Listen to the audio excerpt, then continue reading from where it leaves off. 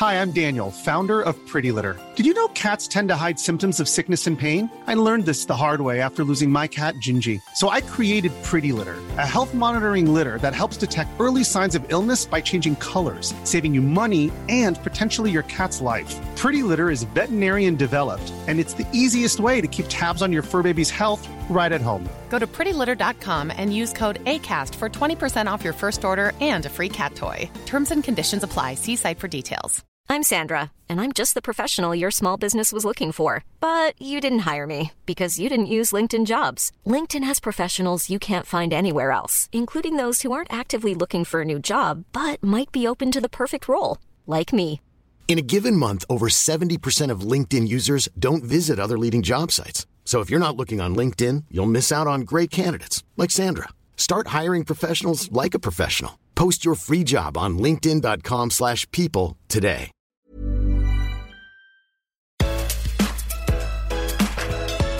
Hello, and welcome to Food Network Obsessed. This is the podcast where we dish on all things food with your favorite chefs, food influencers, and Food Network stars. I'm your host, Jamie Sire, and today we have an Italian chef talking about the new competition show everyone is buzzing about and what he and Alex Guarnaschelli got up to in Tuscany when the cameras were off. But before we get to our guests, I do have some exciting news to share. Food Network Obsessed has been nominated for a Webby Award. Our team is incredibly excited, but we need your help to win. So click into the episode description and you will see a link to vote. It would really mean a lot, so please go do that right after you listen to our guest. He is a chef, writer, television personality, Food Network hot lister, and also the host of Chow House. It's Gabe Bertaccini.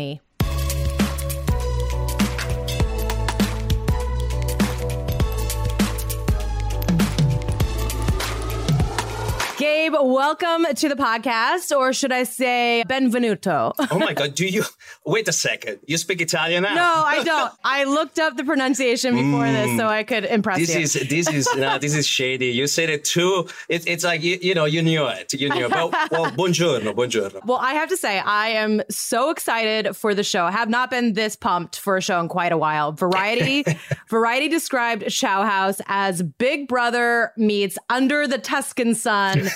I am sold. What were your thoughts when you were first approached to be part of the show? I was like, oh my God, this is my eat, pray, and love moment. It was amazing, Jamie, listen, I've been living now in the States for about 19 years, and I'm 37 years old. So really half of my life I've been here in the States. All my family is back home. There is no amount of time that I can be away from Florence and Tuscany or Italy in general that doesn't really make me feel I will always carry with me this very Italian essence, especially my cooking, So when I got approached for the show, for me, it was really much about going back to my roots and the ability to share that with a broader audience. I mean, it was a win-win. I was so excited. And then, of course, I learned who my co-host was. And then I got excited and fearful. I was like, oh, dang. It was a very, very good match. And the show really came out to be, I think, so beautiful. And I think we didn't really understand the beauty of it until really the end. At that point, we knew that we had something special. Yeah, I mean, the setting for the show is a bucket list destination for most. Yeah. But as you mentioned, it's just home for you. So I know you like to go back home, as you mentioned, a lot. But how did it feel to go back home kind of in this work capacity and be able to share it with so many people? I think the responsibility for every chef, it's really to go beyond just the cooking and really understand the connection between food and the culture. And there is no better cuisine and better culture really to understand that fully than Italian culture. So for me, going back and sharing that with the 10 chefs and also with Alex or with everybody in production, really, it was much more than just teaching them how to make pasta or, the importance of, raising healthy, cows in Tuscany or whatever. It was much more than that. It was almost like, let me explain to you that I'm not the odd one. We are all like this. And there is a full country of me, we are just so passionate and really the cheesemaker is not so much about the cheese, it's about the traditions that cheesemaking represents for him. Mm-hmm. So there is really no better way to describe myself or the Italian people or Italy as a country that really be immersed in that. And so this is a show, Chow House could have not been done in a studio. Mm-hmm. It had to be done in the place where all of this connection and all of these connections take place. What are some of your favorite, especially like food memories from childhood growing up in Tuscany?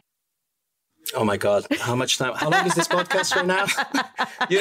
Alex always tells me, oh my God, here you go. Now he's going to tell you about his great-great-grandmother and how she's connected to, it's some of my favorite food memories. I think I was very lucky to grow up in a region that it's really kind of the food belly of Italy, where all these, farmers and food makers, connoisseurs kind of like come together in one very unique and small region of Italy, Toscana.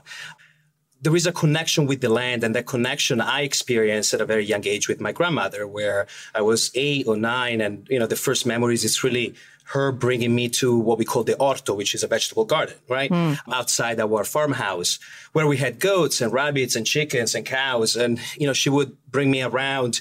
And kind of like, in a very natural way, she would just basically connect me with, the different seasons and the times and, the weather, and make me understand how important it is, that connection that we have with our city and with our culture. So some of those best memories is really with my grandmother, going through the orto, picking up the tomatoes, the fiori di zucca, the zucchini flowers, and just come back and spend an hour, 2, 3 in the kitchen with her and just sometimes watching her, or helping her.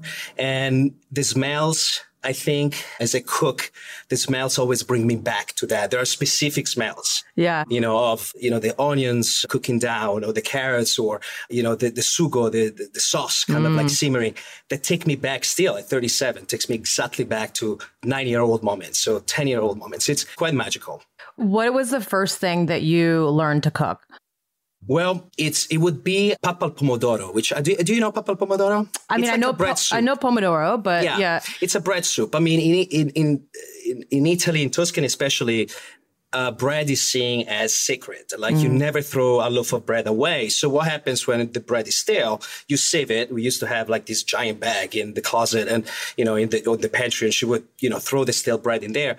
Usually once a week, sometimes once every 2 weeks, she would go in and pick up the stale bread. And we have a bunch of dishes, especially in Florence, that are made with stale bread. But pappa al pomodoro, it's so simple. It's just really a bread soup with broth and tomatoes, often tomatoes that are too ripe to be enjoyed as they are. And so you either make a sauce or you make a soup, and then you let it simmer, and, you add some basil and Parmigiano Reggiano, really like 4 or 5 ingredients. But it's complex, and the flavors are complex, and the ritualistic part of cooking pappa al pomodoro, it's what makes it very special. So that's probably one of the first things, and we used to have this beautiful camino, which actually in Chow House, you see it. There is this fantastic kitchen, which of course has a range and a stove, but then there is a open, fireplace, right? Which is really where my grandmother used to cook. And when I walked into the kitchen for the first time at Chow House, I got goosebumps, and it was just like going back to my childhood and, seeing my grandmother sitting next to the, to the camino and cooking in these big copper pots where, of course, she would make pappa pomodoro. So that was a big, that would be my memory. How much did that upbringing really influence your culinary style as you kind of grew and developed as a chef? And how much did you deviate from it? I have the luxury. I'm very fortunate. I live in California, and I think as far as the States goes, California is the closest, region of the United States in terms of food farming that I can think of when I think of Italy, And so cooking, what we call like California cuisine, which is very farm to table, reminds me a lot of Italian cooking. You just slap an avocado on it and then you're good. But that's what the New Yorker will say. Well, I lived in California for 10 years. You know, Jerry. You know very well. That's true. No, but I think with me, I will always carry this essence of Mediterranean flavors. Because, we forget to think that Italy, it's really 95% touched by water. And then around the Mediterranean, we have influence of, Spanish cuisine, Moroccan cuisine, Greek cuisine. So we have a lot of these flavors, as you go down, as you actually travel down and you go down to Sicily, you see a lot of dishes, you see couscous, you see a lot of things that instead come from North Africa. So the influence of Italian cuisine is much more than just, meatballs and spaghetti. It's really like the Mediterranean flavors that come, around the peninsula of the Italian culture and Italy as a country. So that I will always take with me.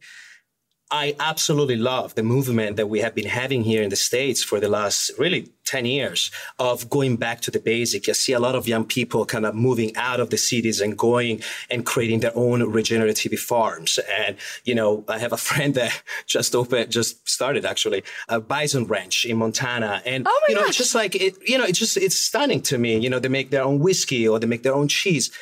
I feel like there is a movement of American artisanal that is extremely inspired by the Italian artisanal movement, which has been there for centuries. And I can only imagine, 100 years from now, 150 years from now, 200 years from now, what American cuisine would be like. And I think it will be much more like Italian cuisine, where there is a connection, a personal connection to the land. Yeah, no, I love that. I mean, when I was living in California, even though I actually grew up on a cattle ranch in Montana. Oh my God. No, you didn't, Jamie. What is this? Yellowstone? I know, right? What is Oh my God, I'm falling in love. Jamie, sorry to interrupt. I spent a month and a half in Montana recently. Oh, you did? Because I find the Western culture so stunning. And it's really to me, it's the essence of America. And there is definitely that, just like you're saying, I was raised on a ranch, and there is that very magical symbiosis between the land and, the person, which reminds me a lot of where I come from. Yeah, no, I love that experience I had, but also, living in California and getting all the fresh produce and definitely reminded me of my time in Italy as well. And we're so excited to see all of those things that you just mentioned on display with this show, because it really does focus on the authentic Italian principles for the various challenges. Yeah. How much does it capture the essence of the region and all these things that you've been talking about? Yeah. When we decided to, also with Alex, like where to do that in Tuscany, in the region, we had to take in consideration that, again, there is not such a thing as, Italian dishes. There are 1,000 different ways of making, a classic. So, Alex and I kind of really had to think about where to bring these 10 chefs, what space, what place. And Mugello, which is about 40 minutes from the city of Florence, we decided was going to be it. It's really the epicenter, and it's surrounded by the three major industries, actually four, I would say, in Tuscany, which is, you get the dairy cheese area of the pecorino, and all the amazing cheeses of Tuscany. Then you get the meat, the cattle, with the cows called Chianina, which are these giant white cows that they're raised only in this specific area of Italy. Then you have, of course, wine. So you think about Sangiovese, Chianti. Then you have the olive oil production. So it's really like epicenter of Italian, food culture. And it was very magical, not only for us, but to see these 10 chefs flying from the States and be immersed like immediately, into the culture of food. And, it was a cultural shock for them as well, which made it for a really good show. I have to be honest. There is a lot of, to play there. Yeah.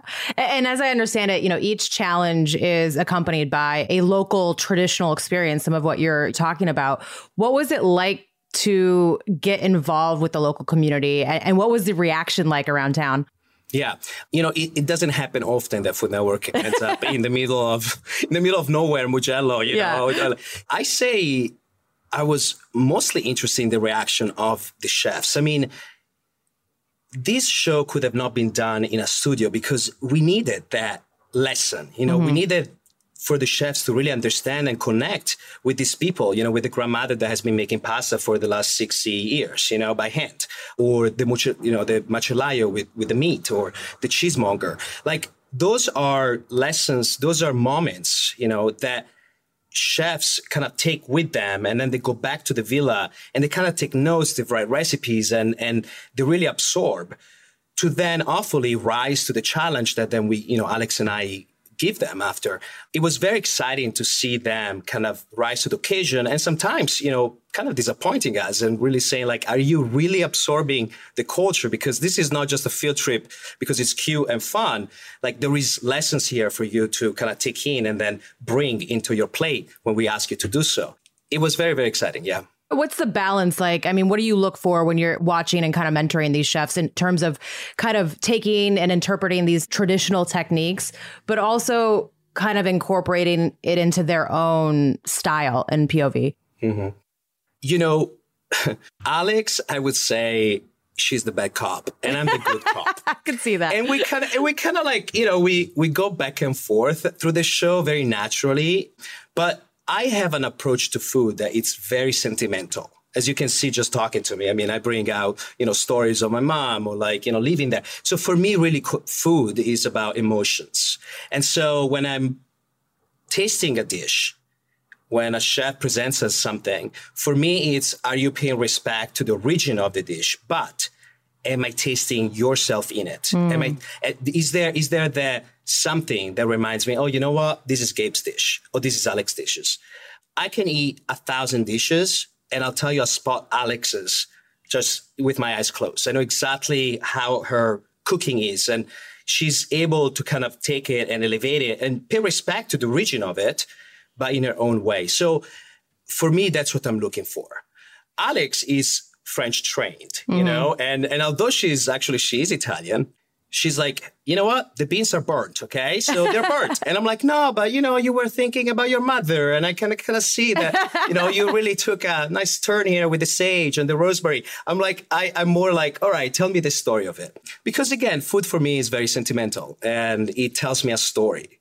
So I'm looking for that.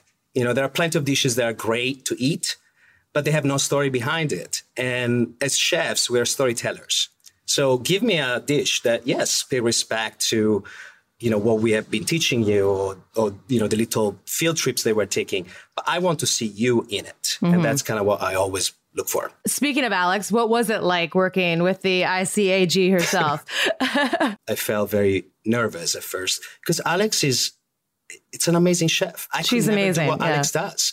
I am not a competition chef. So for me, like I would crumble, under that kind of pressure. So for me to see her be like, hey, you got a stale ciabatta bread, some spaghetti, a piece of chocolate, make something. I'm like, I don't know how she comes up with this stuff. And I can see her mind, her knowledge of food, not only when she explains it and she gives feedback, but also when she cooks, it's so vast. Mm-hmm. And her vocabulary in the kitchen and on camera, it's quite inspiring. So for me, really sitting next to her was a teachable moment for me. Those people the chefs were going to do the field trips, with the cheesemonger. I was having my field trip with Alex next to me. And I was like, teach me. It's amazing. As chefs, like I think this is beautiful. We might be coming from different experiences, families, cultures. But at the end of the day, we speak one common language. Mm-hmm. And it doesn't matter, if you are from, Italy or France or America. When two chefs meet, there is immediately I know exactly who you are. I know you, and so that's where we bonded on. Yeah. Yeah. You mentioned the good cop, bad cop kind of dynamic. So what perspectives did you kind of each bring to the judging table, do you think? Well, just like I said, for me, judging these dishes, it's, I have to, sometimes I actually had to take a step back from the personal connection I have with the dish, mm-hmm. right? There were certain times that I was served dishes and food by the chefs that I've been eating since I was, 2-year-old. So I have a personal connection with that. But that wouldn't be fair judging. You know what I mean? Like, it's almost like if I ask you, hey, do you like my apple pie? You're probably going to be like, well, my mom's apple pie is probably the best apple pie I'm ever going to taste. Because for you, that has meaning, mm-hmm. It's connected to your heart, to your soul. So for me, judging a dish based on, well, my grandmother made it better. It's like a whole different, dynamic. Alex instead, she is very technical and she's French trained. I'm Italian trained, completely different. So for her was very much about okay, you had these ingredients, but did you cook them correctly? You know, and yes, the flavors go well together, but, you know, the steak is overcooked, the duck is overcooked. I can't serve this, you know, and overall, this is not a good dish. I was more like, okay, I can see, I can see the story, you know, that comes into play here.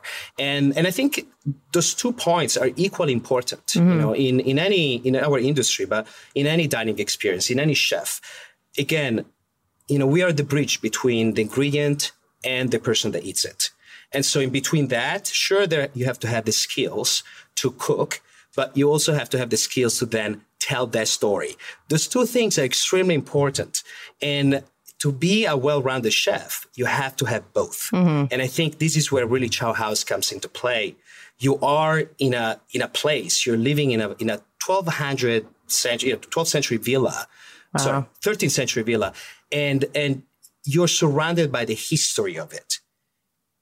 And, you know, you feel the pressure, right? You feel the pressure when the nonnas are looking at you, you know, and they're thinking, you can't make a sfoglia pasta without the machine. You know, let me show you. And so you feel the pressure of that. And I think that is really where Chow House comes in and also, you know, creates a little bit of drama. Coming up next, Gabe gives us the behind-the-scenes scoop on Food Network's new competition show, Chow House, and how the contestants living together sets it apart and leads to lots of drama.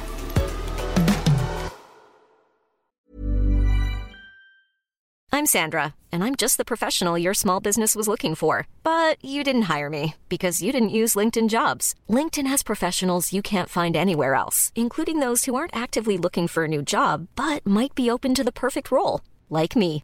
In a given month, over 70% of LinkedIn users don't visit other leading job sites. So if you're not looking on LinkedIn, you'll miss out on great candidates like Sandra. Start hiring professionals like a professional. Post your free job on linkedin.com/people today. When you make decisions for your company, you look for the no-brainers. And if you have a lot of mailing to do, Stamps.com is the ultimate no-brainer. It streamlines your processes to make your business more efficient, which makes you less busy. Mail checks, invoices, legal documents, and everything you need to keep your business running with Stamps.com. Seamlessly connect with every major marketplace and shopping cart. Schedule package pickups and see your cheapest and fastest shipping options from different carriers. With rates up to 89% off USPS and UPS rates. And with the Stamps.com mobile app, you can take care of mailing and shipping wherever you are. Make the same no-brainer decision as over 1 million other businesses with Stamps.com. Sign up with code PROGRAM for a 4-week trial, plus free postage and a free digital scale. No long-term commitments or contracts. That's Stamps.com. Code PROGRAM. You mentioned this beautiful historic villa and these contestants living there together. And that's definitely a twist for Food Network, I think. How does that change the dynamics of the show and the competition for these chefs? Well, you know, the chefs compete in familias. So we divided them into different groups. Within the same familia, I mean, I don't know if you ever had a family meeting. You probably had when you were a kid, but I did. It was a big family. We were, 6. And they're completely dysfunctional. Like they start with, good intention. I'll be like, let's all be on the right track here, But then eventually there is always one that storms off and say, I'm never going to see you again. I'm moving out. And, leaves the house. So you can imagine, like at the beginning, they're like, okay, this is family. We are a family. We have to all work together in order to win. Within the familia, they have to decide amongst themselves who leaves. So that's really a dynamic that's extremely interesting. And also it plays out in terms of, games. Like, how are you going to play this game? I mean, you can play dumb until the end and then win it. Or maybe, if I was playing the game, I would want the strongest contestant, the strongest chef to leave, and to get kicked out. So, I would nominate that person and say, you know what, I think this person should leave because I feel threatened. Yeah. So there is that element, and that's where kind of the Big Brother, comes in, or the survival style. It's like you're all living in this villa and you begin the first episode, we're all friends. By episode 2 already, like you start seeing, some sabotage. And these people are vicious. I'm like, oh my God, you guys. I mean, it's an amazing prize, but you really see it coming through. I'm like, chefs can be a little tough, right? And you know that. But it definitely plays into how they cook throughout the competition. And I have to be honest, Jamie, Alex and I, if we had to put money down on who ended up winning the show, we would have completely lost it. Really? This was somebody that we were like, I did not see this coming whatsoever. And so we got left with, a very surprising ending, even for us. Yeah. Wait, no. So you talk about how they're divided into their, these familias. Is it the same? Do they stay in the same familia the entire time? Is it change every episode? Without obviously giving away spoilers, but yeah. So we divide the chefs in two familias. There are 10 chefs, so there are 5 and 5, and then Alex and I really decide which team or which familia won. Within that, they are assigned a capo, which is the family head, right? And that person is going to pick up the next team. So that person decides who is going to be part of the familia. So that too is very strategic. It's like, it's not up to us deciding which familia, how it's composed.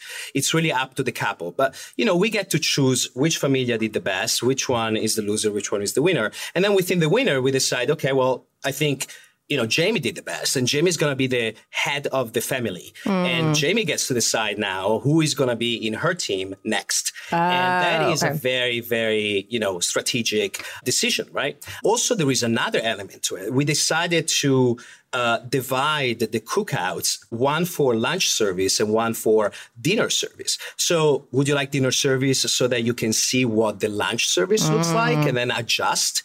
Or would you like to have the lunch service because, maybe you like to go first and you don't want to worry about that. So there is a lot of little things, little nuances that really make Chow House very unique to Food Network and extremely addicting, to be honest. And you just don't know what's going to happen. And you kind of see playing out throughout the different episodes. Halfway through, you start understanding, oh, okay, this chef has this strategy. And you start really, being invested in who cooks what, who wins possibly, and so forth. Yeah. How attached did you and Alex get to some of these contestants? Do you have, you can't say who your favorites are, but do you have secretly some favorites or people that you're kind of rooting for privately? Of course. We had to take a step back and judge clearly this competition very fairly. But I think we were attached to really all of them because I think, at least for me, in every chef, you see that hunger of wanting to win and the vulnerability in showcasing who they are through food. And I'm telling you, it's a very vulnerable process. Chefs are artists. And just like a painter decides to paint something and put it on the wall for everybody to criticize, making a dish on national television and then, in a competition and then let Alex and I judge it. And then every viewer will have their own, it's a very vulnerable process. And that to me, it's what made me, get attached to them. I saw myself in them, especially when I was younger, and this hunger of saying, this is who I am on a plate. Let me show it to you. And, when the feedback was good, you get very excited. But when it's not good, that's really where the test comes in. You're like, okay, are you going to rise to the occasion, or are you letting this kind of crumble you down? How emotional does it get, especially as you get further into the competition with, Oh, we got cry. We got tears. We even got love affairs. Oh. We even got love affairs. And I'm not talking about the love affairs between Alex and I. That's very clear. Also, it was summer. There was a beautiful pool outside they could use. It's a very romantic eat, pray, and love moment. And so I think in between the tears and the yelling and, the sabotages, which there are plenty, a little love. It's a good Italian staple of the show. Sabotages. So there's. Oh my God, you have no idea, Jamie. I can't say it, but I was so surprised. It's like, who she did what? I'm like, I know, and you can only pick those, you can only pick that up from the cameras. I didn't know. And then I was like, oh, no way. So there are plenty of that. It gets down and dirty. What about some behind the scenes stuff can you share? What did you and Alex get up to when the cameras weren't rolling? It was really immersive also for us, when you are cooking and leaving the show, really 13 hours a day. You go home, you eat something, and then, you're ready to do it all over again. There is a very fun moment, actually, I remember. I wanted to get in the good graces of Alex. So it was July 4th, which is, during the time we were shooting. And Alex was very sad that she missed July 4th in America. For her, it was like a big, a big holidays. And so she was a little, sad. And she told me that a couple of days before July 4th. So I went to a producer and I said, okay, well, listen, she's going to be very sad. So let's bring in a truck and let's have them making hot dogs, and donuts, like very American, why not? So July 4th comes and we're in the same car. We're being driven on set. And I'm so excited. I'm like a little kid, Christmas. Like, I can't wait for her to see the hot dog truck. And so she goes in and I'm like, look, Alex, look to your left. And she's like, what's that? I was like, I brought you a hot dog cart. She's like, oh my God, you didn't. So she goes in, she has this. It was the worst fucking hot dog I've ever. It was so fucking bad, Jamie. It was like, can you imagine? So I have a video of it. I'm going to post it on Instagram because it's just so fucking funny. She was so upset. And she looked at this, this bread, these 2 pieces of big ciabatta bread. Who does a hot dog on a ciabatta bread? Well, do they sell hot dog buns? No, I don't know. Probably not. I mean, we have, we should stick to fucking cheese and olive oil. I'm like, we are good with that. But like, leave the fucking hot dog alone. We had these 2 pieces of ciabatta bread and they were boiling the hot dog, not even grilling it. They were boiling it. And it was just like, a little raw onion. So she wasn't happy with that. The donuts, they were an absolute failure. So I decided that I'll leave, next season, we're gonna skip the hot dog cart. But we got this right. Italians do not make good hot dogs. We just don't make good bread. It's like, leave the French, they're good at that. The Americans, good with hot dogs. The Italians, let's stick to cheese and olive oil. Yeah, we're good. You should have done like sausage and peppers or something like that. Oh my God, it was the worst, Jamie. So that's what we got up to. I was trying to make her happy and I didn't. Well, I feel like it's the thought that counts, right? I know. It's very true. She was actually very, very, very grateful. Let's say that. I mean, it sounds like obviously these chefs are learning a lot, as they go about the cuisine and the history. What did you learn? Did you learn anything new? I mean, of course I did, especially for me. Cooking is never something that it's like going to yoga. It's not that, you go to yoga for a year and then you're like, okay, I never have to go to yoga again. I know yoga. It's just, right? I wish. But, you have to keep doing it. Mm-hmm. And every time you learn something new, every time you're able to relax your body and breathing, better. And so cooking is the same thing. It's not that you go to culinary school, you cook for a bit and you're like, okay, I know everything about pasta. I don't, especially in a country that has so many different, shades of cooking, like so many different ways of doing things. It's really what we talk about at the table all the time in Italy. We talk about food constantly. It's like, oh my God, you're not doing it that way. You have to do it this way. You're making this, it's just like, it's so connected to who you are that every time I go, I learn something new. I mean, for me, I'm a very meat and potato guy, mm-hmm. That's why I love Montana so much. Exactly. But it's like, really, like I'm like, give me a good, T-bone steak and, some great potatoes. But, for me, it's very inspiring to see a butcher breaking down, a big animal, right? So coming in with this beautiful piece of T-bone and learning about the connective tissue and like how to cut it and really the nose to tail, how nothing goes to waste. That to me is extremely inspiring and something I'm learning constantly. And I know Alex, had the same reactions. I mean, she was looking at these nonnas making this foglia by hand, with a rolling pin from 1250, and I'm like, it was so amazing. It speaks volumes about when you do something over and over and over again, you become a master in that. And so sometimes you don't even need to cook. So I was so hypnotized by just looking at them and seeing how they were moving the hands or how they were touching the dough. And they knew exactly when it was done, how thin they had to be. It's extremely hypnotizing. Do you think that viewers at home will also be able to kind of pick up some tips and tricks as well? Absolutely, yes. And that's the beauty of this show is that we have, of course, the element of like them living together, a little drama there, which is always good. And it's human, it's human-like. Then you have the competition aspect, right? So they're coming down, they're cooking in this kitchen, It was July. It was 120 degrees with a heat wave there. And, so there is the stress of like, it's hot and we're working in a kitchen that we don't know. But then you have a very aspirational side of the show, which is when we take these chefs, like we say, to these field trips, right?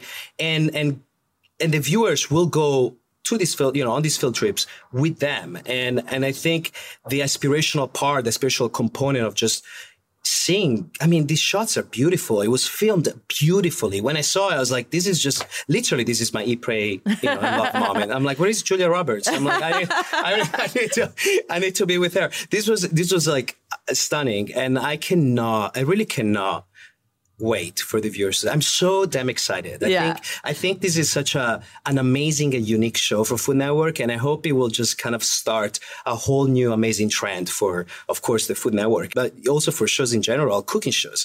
This is really like mentorship, a little bit of competition, and then of course it's all about the food. So it's really, really beautiful to be a part of. Yeah, and then of course the last chef standing, who, as we know now, is somewhat of a surprise. But what they win is very much a life-changing grand prize. It's an immersive culinary education across Italy, training with renowned Italian master chefs. What advice do you have for the winner before they embark on this very much life-changing journey?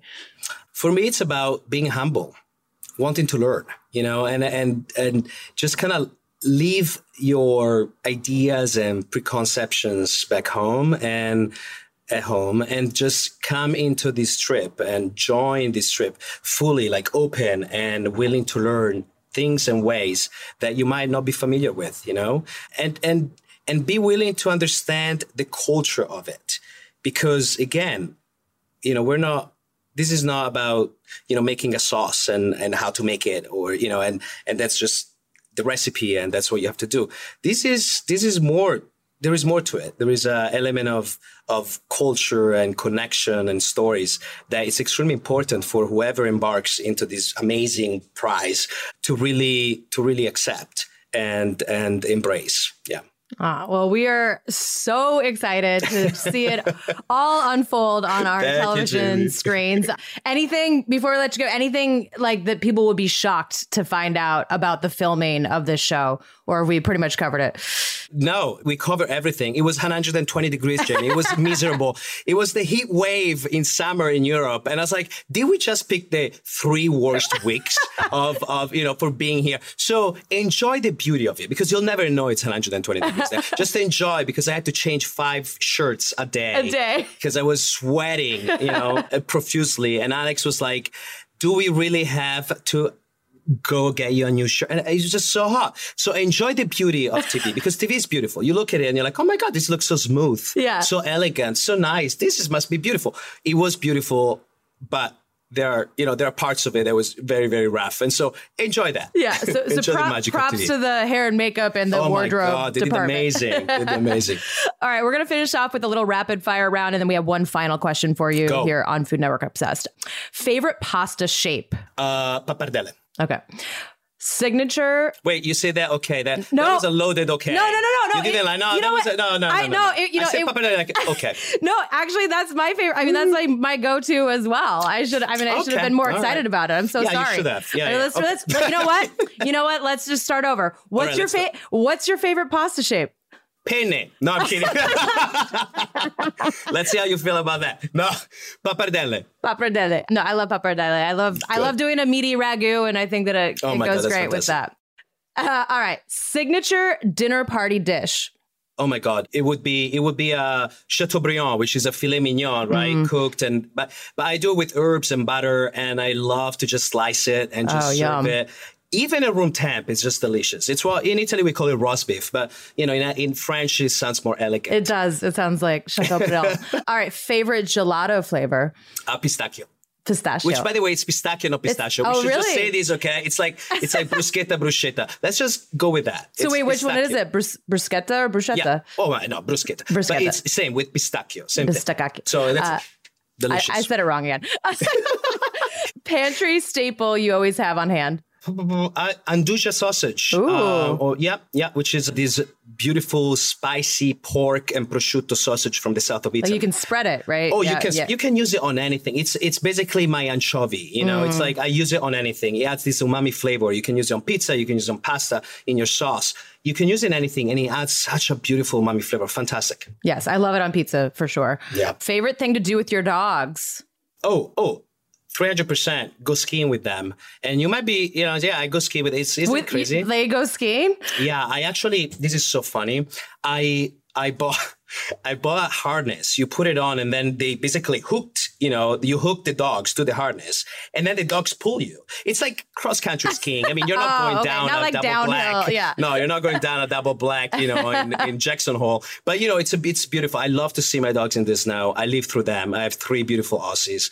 They're so important to me. Alex keeps telling me, Gabe, you need to cook. Stop posting your dogs on Instagram. I'm like, I don't know. It became a dog account. You come for the food, you stay for the dogs. I don't know. But they're so part of my life and I love them so much. All right. Must have travel item. You know what? An iPhone charger. My phone is always at 10%, constantly. Am I the only one, Jamie? I never have You got to get a new phone. The new phones have longer battery. Okay, well, thank you. I mean, yes, I do have to get a new phone. For that, I need season 2. Okay, all right. We'll manifest that for you. All right. So the final question, not rapid fire. Go. We ask everybody the same question. Obviously, it's different answers for everybody. What would be on the menu for your perfect food day? So we want you to take us through all of the meals of the day: breakfast, lunch, dinner, dessert, any snacks you want to throw in. You can time travel, spend as much money. Anyone can cook these for you, living or dead. There's no rules. It's your day. We want to hear about it. Okay. All right. Well, I would wake up in the morning and I love eggs. So I would do a beautiful for me, it would be a French scramble. Instead of bacon, I would love a little pancetta, crispy pancetta on the sides, some roasted tomatoes and a beautiful piece of sourdough. Like that to me is just amazing. Now, that's a great breakfast. Halfway through the day in the morning, like around 11 or 12, which for me, it's the middle of the day, by the way, I would go for a nice coffee and pastry. I'm in New York. One of my favorite places here is Bavette. And I just, clearly, I mean, it's so, you're nodding, you know exactly what I'm talking about. It's so delicious. I absolutely love that. Lunchtime, the best lunch I ever had was with a baguette, a bunch of cheese, and an amazing natural wine, a Sacré-Cœur in Paris, outside the church and just like overlooking the entire city. That speaks volume of, the simplicity of food. I mean, you really don't need much. And it was also, of course, the location and the place and, everything else. But that would be my favorite, and if I'm in New York, Central Park would be amazing as well. But I love a little picnic moment at lunchtime. And then dinner. Oh, dinner. This is difficult. I had it the other night, so I'm going to say this, but so it would definitely be steak. But my second favorite, it would be fried rabbit. I went to Via Carota, which is an amazing restaurant here.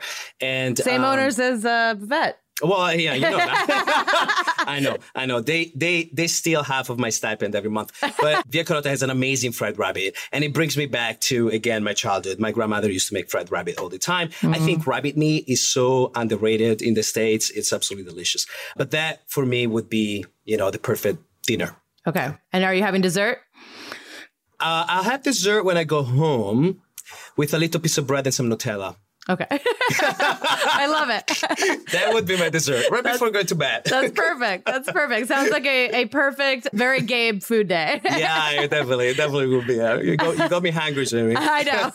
Well, it has been an absolute delight getting to know you and chatting with you. And again, I can't say it enough. We are so excited for the show. You're so sweet. Thank you, Jamie. Thank you so much for having me on your podcast. And I hope the viewers will really enjoy Chow House. It was it was so beautiful to film, and we're very much looking forward to sharing this with all of you.